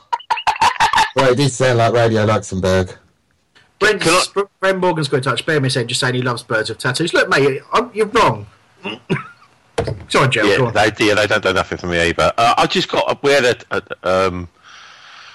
another 4-word review come through from Kevin Lyons, who's obviously Ian Lyons' brother, and he's. I've been watching Arsenal TV because he said, "We is finalists, blood." It's catchy. Yes, catching all the blood and fan stuff, isn't it? Fan, yeah. Fan. If any of you ever say that, by the way, you're fired. I will fire you. I know I'm leaving in charge, but... Fair enough, mate. I completely understand.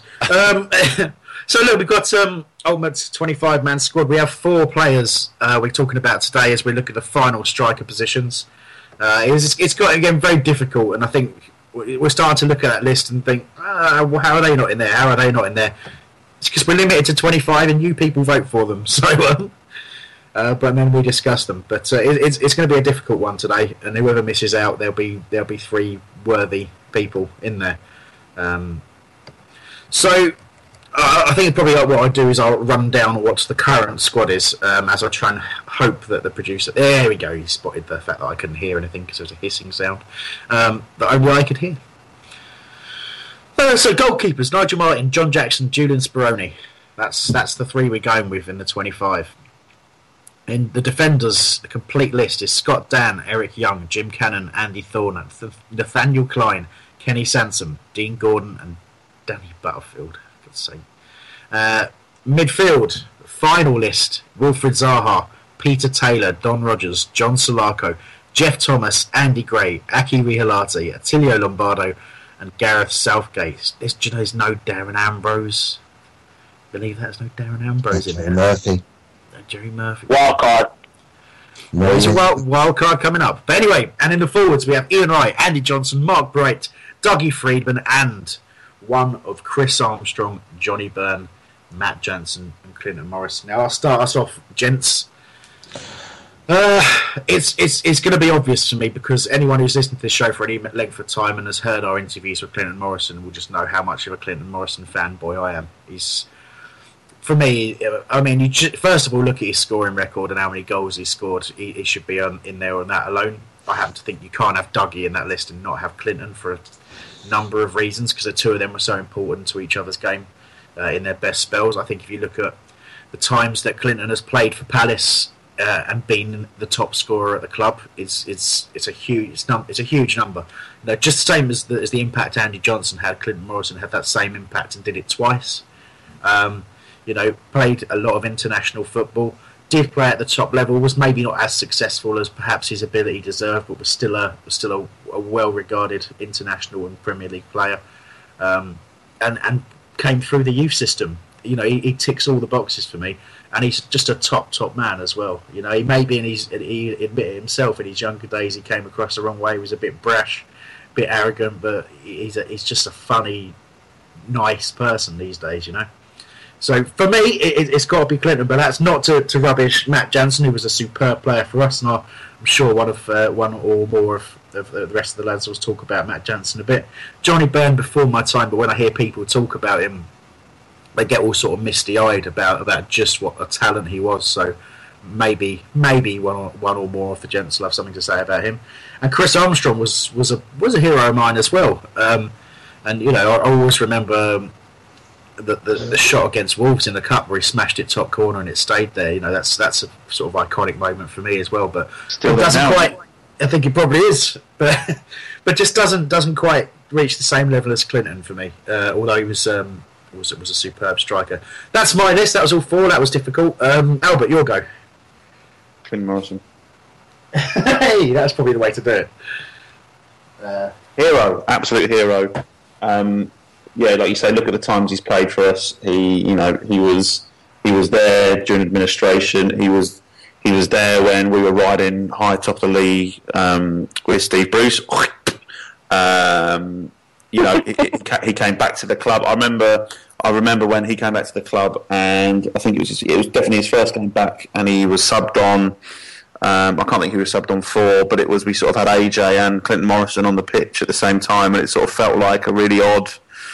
What's that Star Trek? I'm not a Star Trek expert, but that one where like the old Star Trek guys with the new Star Trek guys, it's like a really sort of iconic moment. And to see Clinton Morrison come on the pitch after a few years away to sort of play along Andy Johnson, I remember that being a real sort of seminal moment for me. And nerdy producer Tom says it was Star Trek Generations.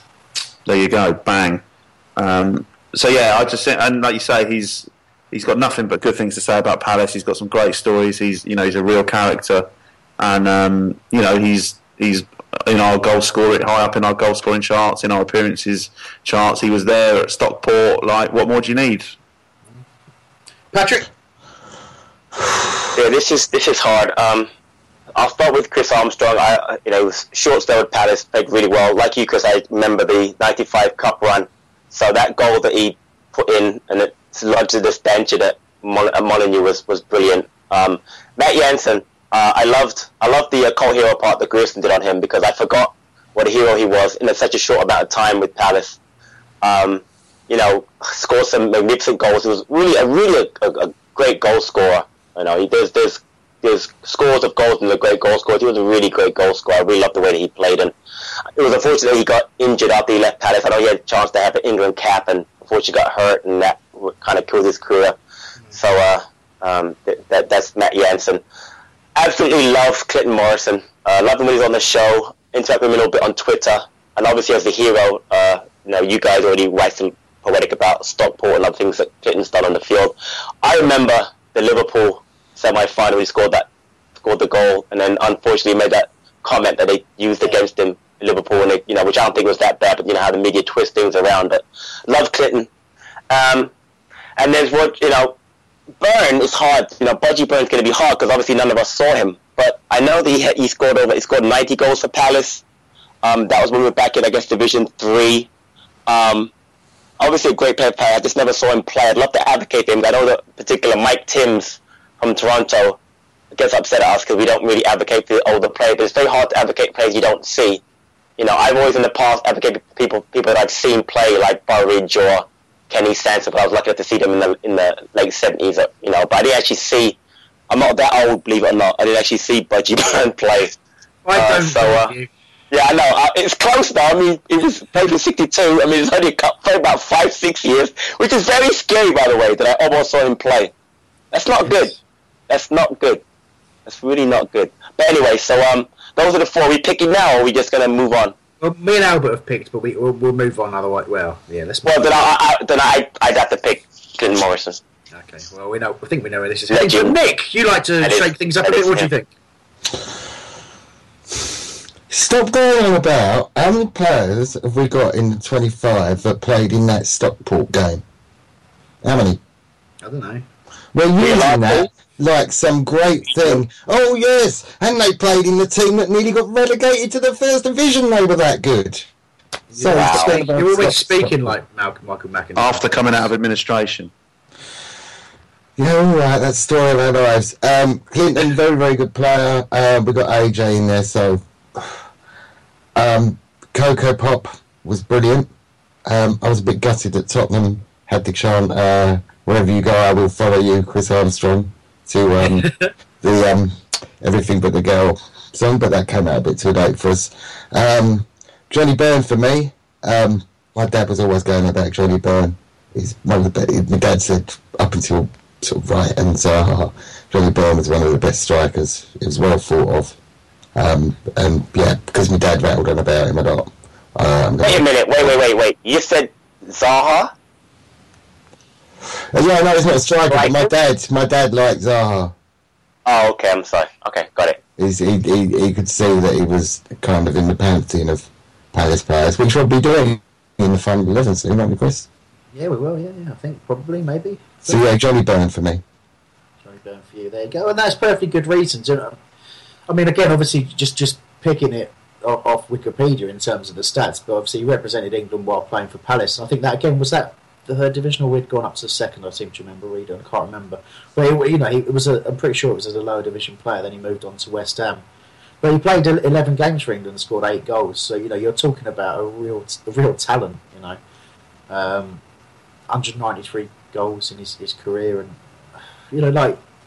You say your dad used to talk about him so fondly. Everyone I've ever spoken to who watched him, saw him play, cannot say highly enough about him. So it's a shame from my perspective that I can't put him forward either.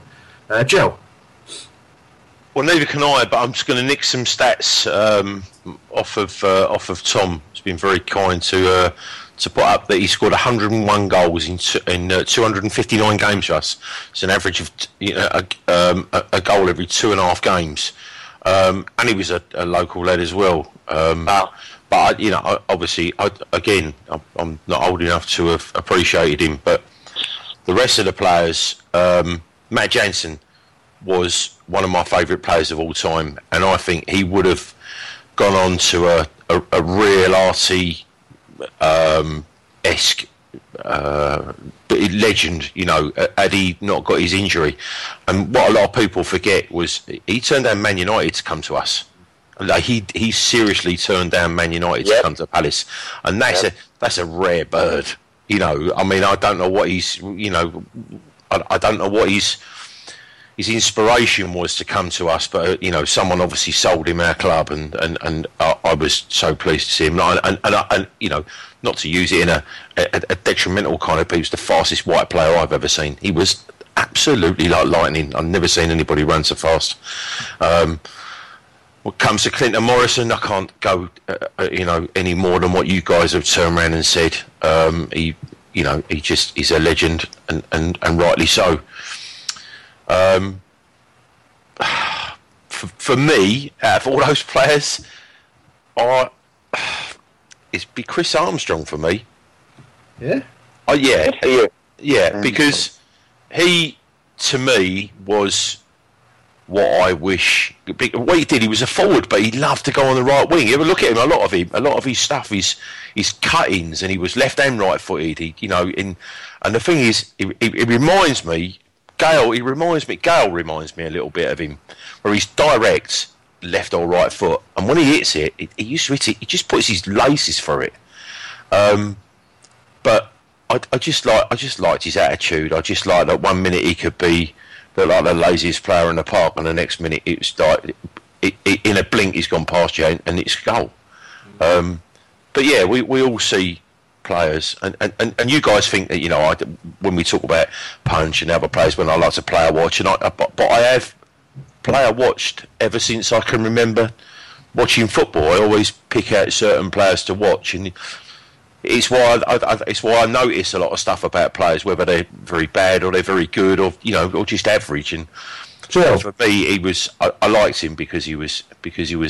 I just thought he was very good, and we all have our favourites, but we do. Yeah. Did he come before or after Gabbiadini in that lineage? I can't remember. It was after Gabbiadini, definitely, because obviously, we got him from Millwall.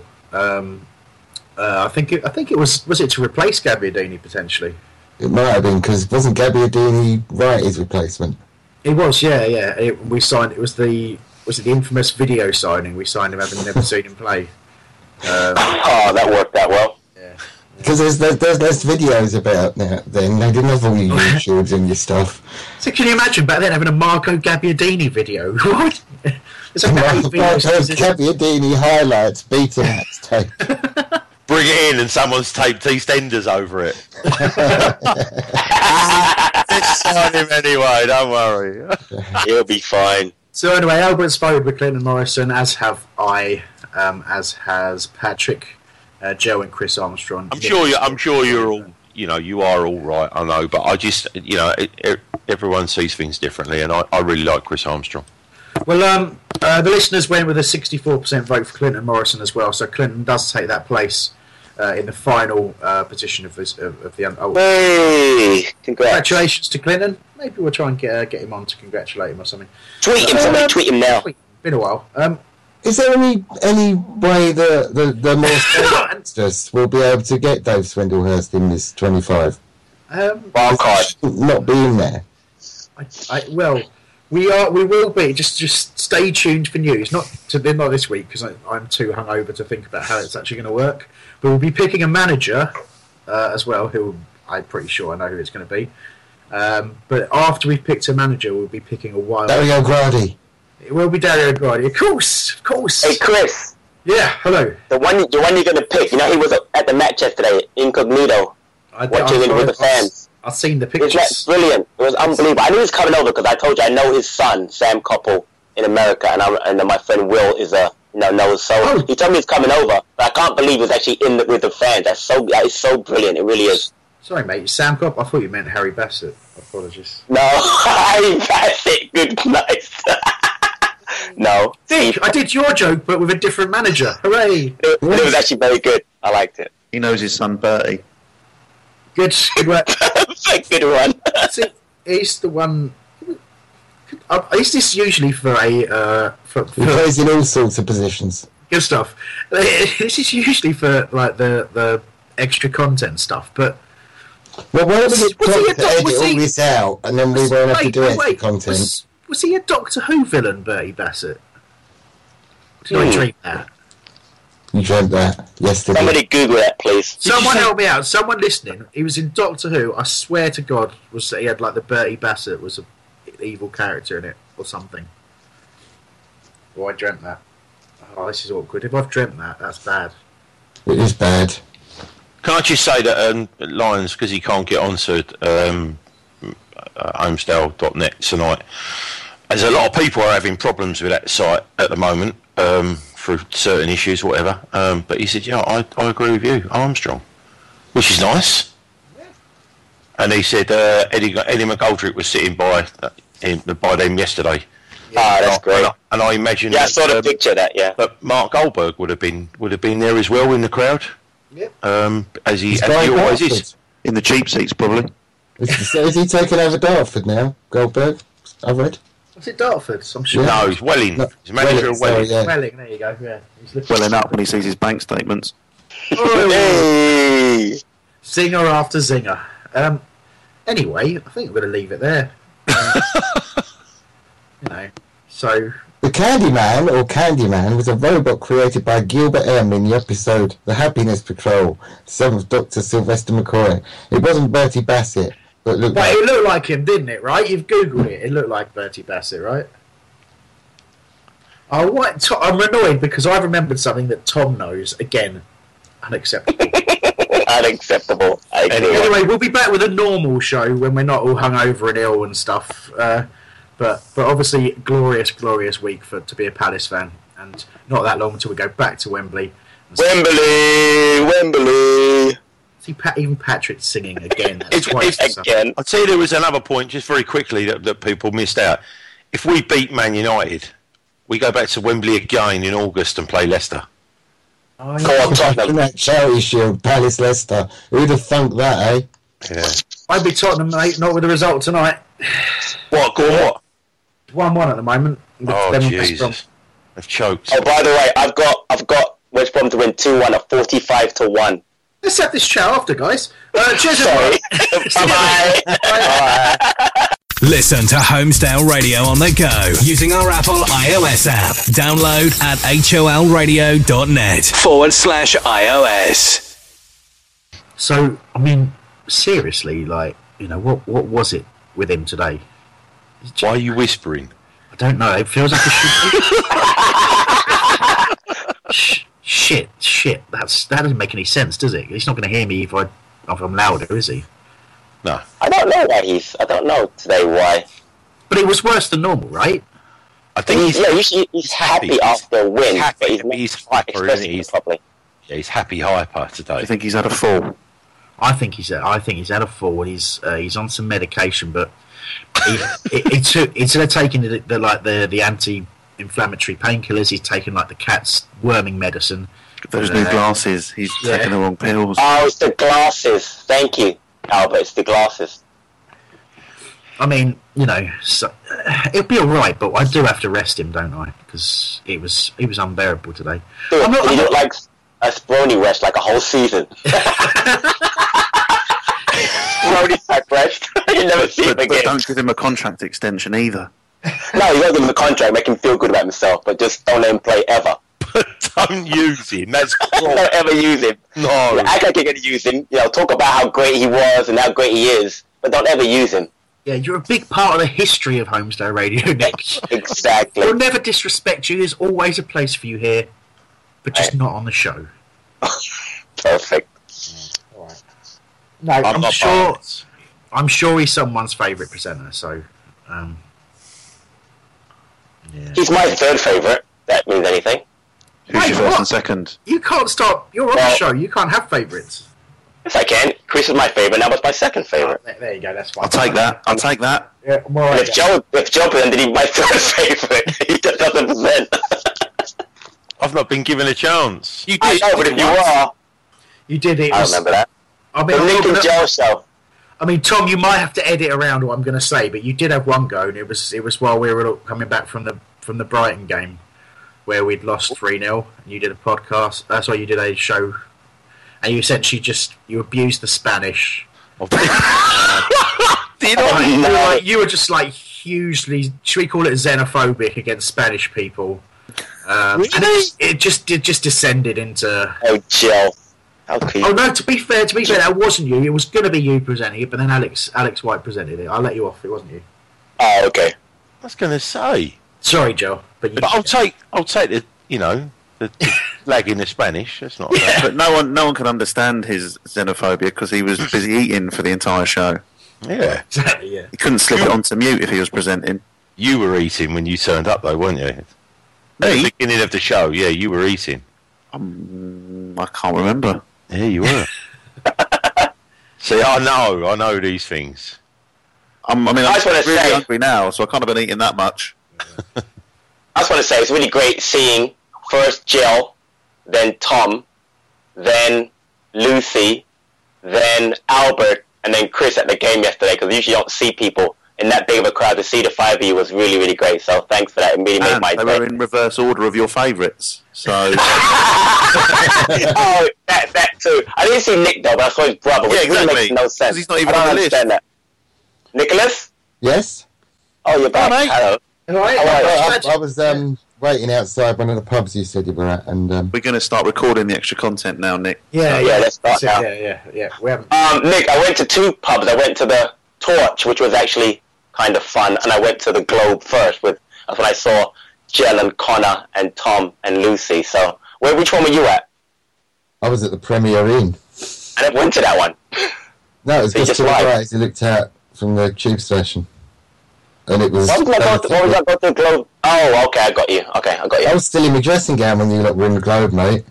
It was easier for you to get to Wembley than it was to get to Selhurst by public transport. It's ridiculous. Anyway, look, to be honest with you, I'm tired. I really can't be too bothered to talk about too much in the extra content this week. So yeah, let's focus on the final. We'll come back to there's some slightly unsavoury reports over a poor lad who had, shall we say, some members of the HF had asked him to move from his seat, but his seat was specifically picked because of a health condition he has with his sight. He's deaf. And literally, it's the only, because he's got tunnel vision apparently. He can only see straight ahead, can't he? So he's got to be like that. And you know, and people were fronted up to as a result of it, and it's, you know, it's our section, blah blah blah blah. Of course, there's always 2 sides to every story, but by all accounts, it's pretty clear that a couple of people acted out of turn, and it's just unpleasant to hear it. And just I want to move on from it, but this is a problem. You give a privilege to a group, but how do you define who that group is? So how do you define responsibility?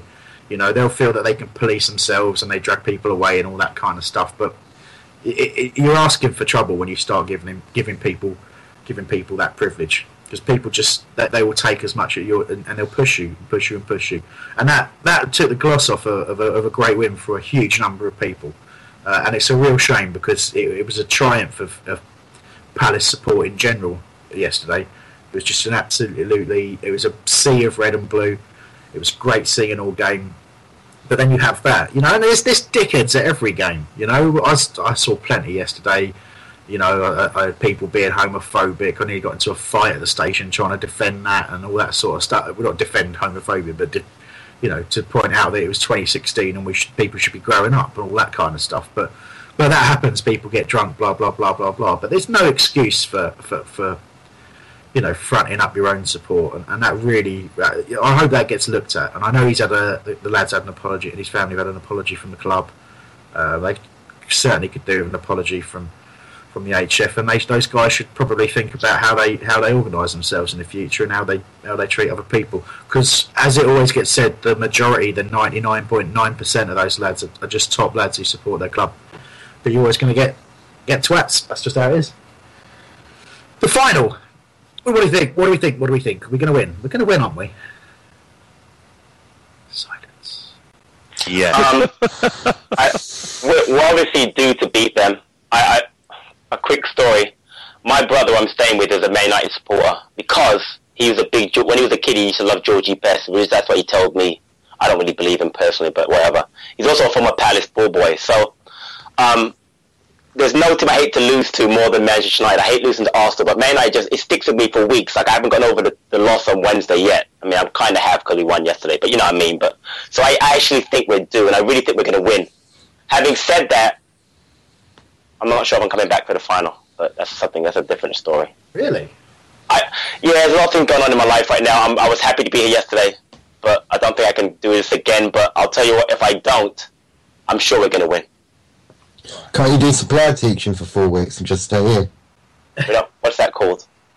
I don't. Is that like a substitute teacher we have in America? Yeah. Is that what they call it? It is, yeah. You know what? I should look into that. You know what? I'll give you a number. If you can say I recommended you, and I'll get some cash as well, and I'll spend it on all of us at the final. There you go. Sorted, everyone. Thank you. Next. Yeah, sweet. Well, I'm married to a United fan, so I'm damned if we do, I'm damned if we don't. Yeah, I know the feeling, mate. Yeah, but I mean, would you rather see her happy or Palace win? To be fair to her, she would be happy for me if we won, because she's amazing. Oh, that's just creepy as fuck. My father-in-law, however, brilliant.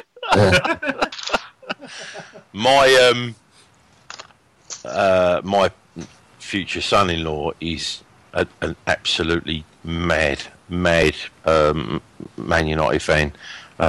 His dad comes from, it was a Man United fan, so obviously he's carried on the tradition, even though that they've lived around this area for a long, long time. So they do have two teams. I know people don't like the two-team thing, but they really did. They Alice as well.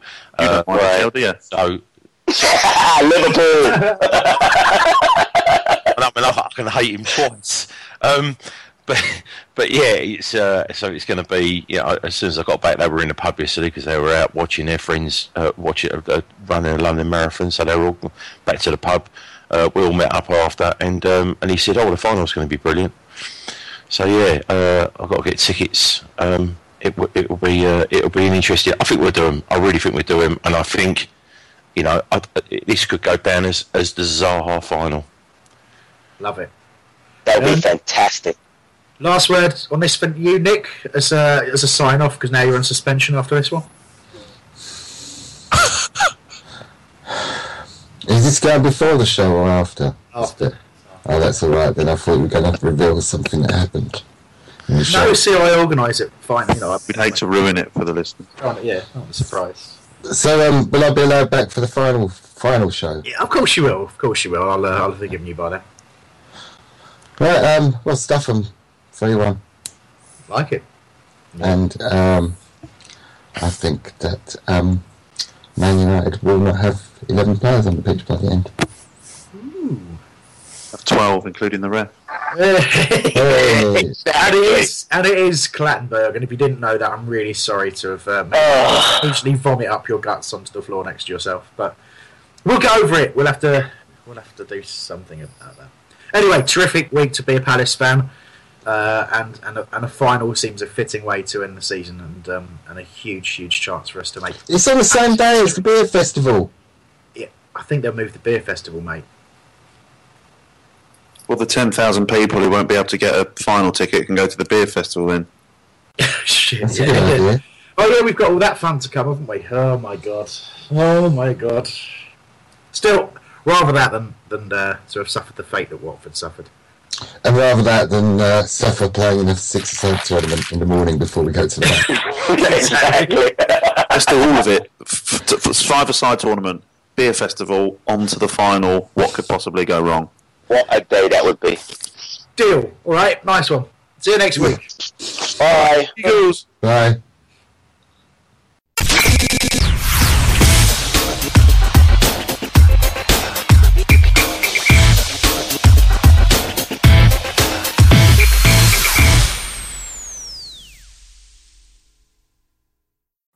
It's the 90th minute. All your mates around. You've got your McNugget share boxes ready to go. Your mate's already got booked for double dipping, and you steal the last nugget, snatching all 3 points. Perfect. Order McDelivery now on the McDonald's app. You in? At participating restaurants, 18 plus, serving times, delivery fee, and terms apply. See mcdonalds.com. Even on a budget, quality is non-negotiable. That's why Quince is the place to score high-end essentials at 50 to 80% less than similar brands. Get your hands on buttery soft cashmere sweaters from just $60, Italian leather jackets, and so much more. And the best part about Quince, they exclusively partner with factories committed to safe, ethical, and responsible manufacturing. Elevate your style without the elevated price tag with Quince. Go to quince.com/upgrade for free shipping and 365-day returns. This podcast is proud to be part of the TalkSport Fan Network. TalkSport. Powered by fans.